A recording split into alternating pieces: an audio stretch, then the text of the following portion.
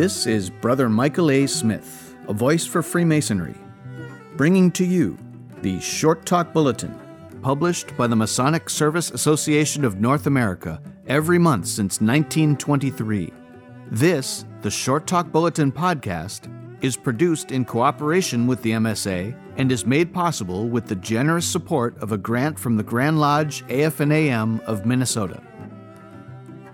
Hi, I'm Brother Rich Van Doren. I'm a past Grand Commander of the Grand Commandery of Knights Templar of Massachusetts and Rhode Island. St. George and the Dragon. This article was originally published in the KT, that's Knight Templar magazine. One of the benefits of being a member of Boston Commandery No. 2 is that there are a number of visitors who enjoy getting a tour of our armory on the 6th floor of the Grand Lodge building in downtown Boston. The visitors come from all over the country and, indeed, from jurisdictions far from our own. It is a mutual opportunity to learn from each other. This day was no exception. On rounding a corner of the commander's office, our visitor spied a large and impressive bronze. "Whatever is that, and where did it come from?" he asked. "It was given to Most Worshipful Brother and Sir Knight Samuel Crocker Lawrence by the Grand Encampment of Knights Templar on the occasion of the 1895 Triennial Meeting held in Boston. Brother Lawrence served as Grand Master from 1881 until 1883, and as the Grand Commander of the Grand Commandery of Massachusetts and Rhode Island in 1884, I replied. He, in turn, left it in the perpetual care of Boston Commandery. It is a rendition of St. George slaying the dragon." "What has St. George and the dragon to do with Knights Templar?" he asked.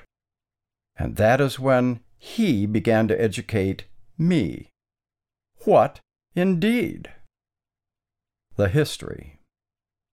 Little is known about the historical figure of St. George. What is known is that there was an officer of the Roman Praetorian Guard named George at the time of the Emperor Diocletian, who reigned from 284 to 313 A.D. According to some scholars, by the 3rd century, the Roman army comprised soldiers drawn from almost everywhere except Rome.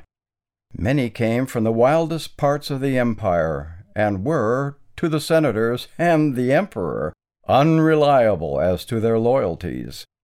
Legions ruled, and the Senate was dead, with virtually every freeman a citizen. The early Christian Church, like many minorities, was considered suspect. They met in secret as a means of protection. Their numbers were growing, however, and that brought unwanted attention from the Roman authorities. Persecutions began. There was a great deal of unrest throughout the empire. A soldier, called Vatinius, under Diocletian, provided defense and some sense of stability, rising through the military to become provost and lead the Praetorian Guard. He was, quote, ignorant of letters, careless of laws, and the rusticity of his appearance betrayed the meanness of the man. War was the only art he professed. He and his successor, Maximilian, did the dirty work of the emperor without pity and with fearful consequences. He was the instrument of every act of cruelty which the emperor might suggest and disclaim." Unquote. It would seem that he well earned the nickname the Dragon. The Christians were a major target of Diocletian. Vatinius mounted a campaign to kill as many men, women, and children as possible who refused to renounce their faith. Further, the emperor declared that no Christian could be a Roman soldier. All soldiers were to immediately renounce their religion in support of Rome. One very popular and successful Roman officer was George, a Christian by faith. He refused to recant his faith and was martyred. in the aftermath of his martyrdom, thousands of Romans converted to Christianity, including the wife of Dotinius. The legend.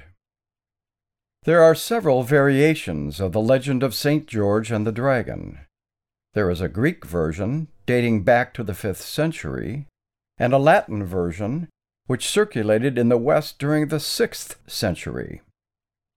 The Middle English version is probably the best known today and is an account from the 12th century. This is known as Legenda Aurea de Bordeaux by James or Jacobus de Voraine, with a modern translation by William Caxton. The following account, frequently referred to as the Golden Legend, is the most influential. According to this account, St. George was born in Cappadocia. Riding in Libya, in the city of Cyrene, he heard about a dragon which survived in a nearby marsh. The local people were assuaging the dragon by supplying 2 sheep a day for food. However, over time, the dragon was no longer satisfied with sheep, and instead demanded to be fed children from the local citizenry. First 1, then 2 per day. The king of the locals yielded to pressure from the people and declared that selection of the children to be sacrificed would be by lottery. That proceeded until the king's own daughter was selected.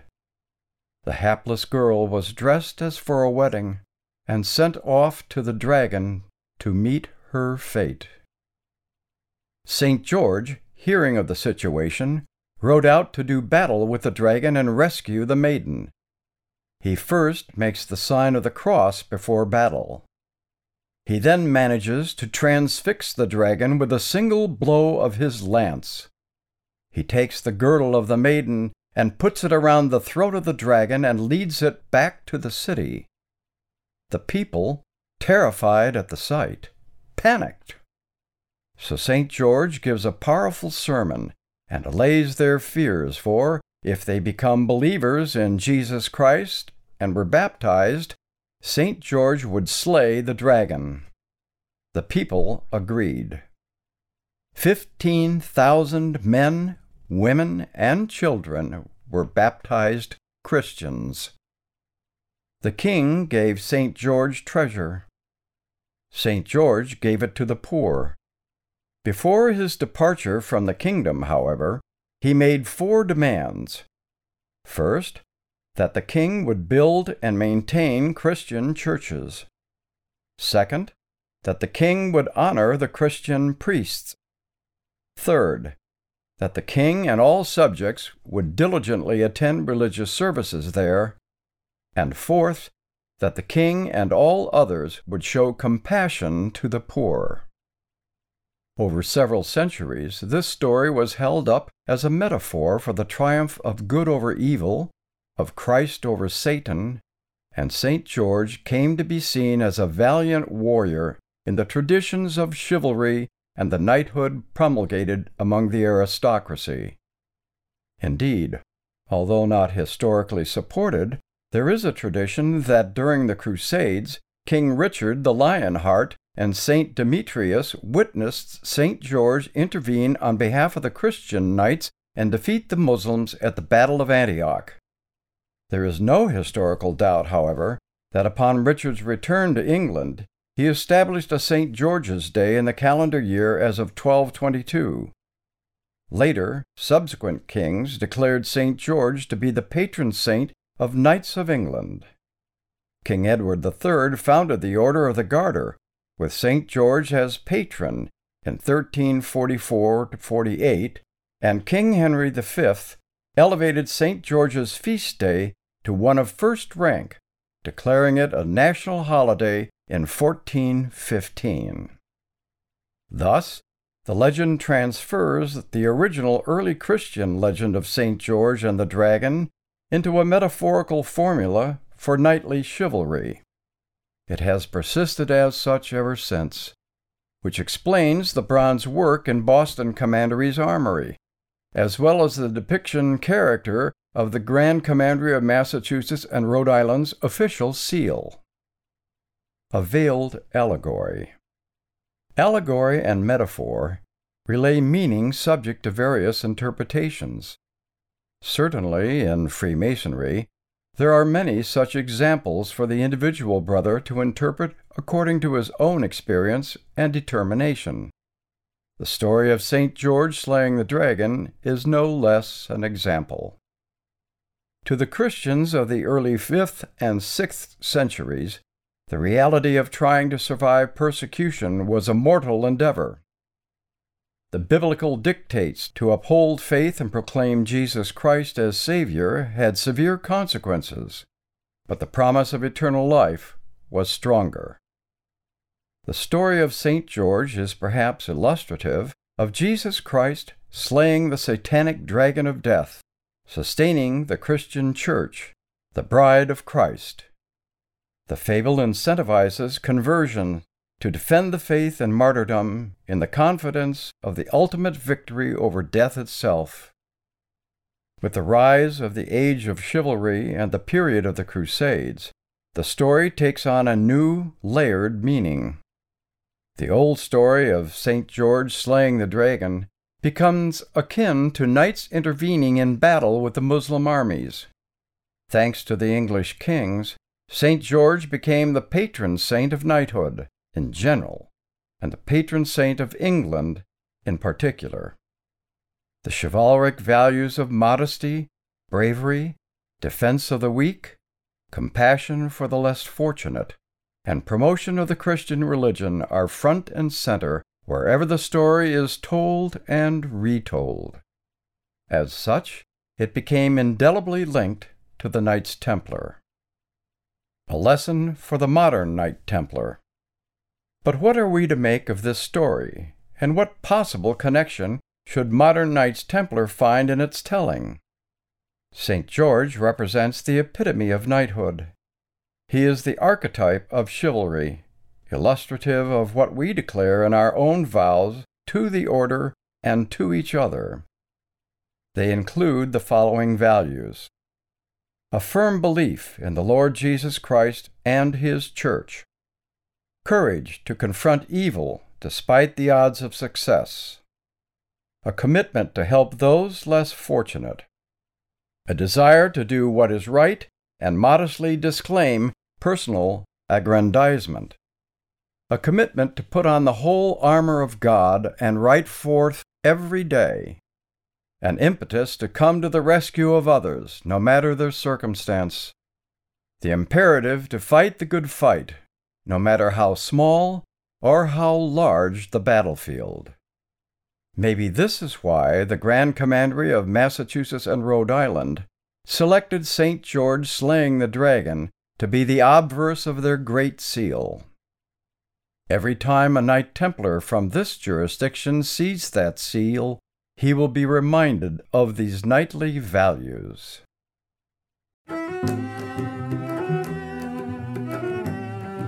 This is Brother Michael A. Smith, a voice for Freemasonry. And this has been the Short Talk Bulletin Podcast, produced in cooperation with the Masonic Service Association of North America for the purpose of providing a common stock of vetted Masonic information to all of the constituent lodges of all of the member jurisdictions, and is made possible through a generous grant from the Grand Lodge AF&AM of Minnesota, who have been engaging and inspiring good men who believe in a supreme being to live according to the Masonic tenets of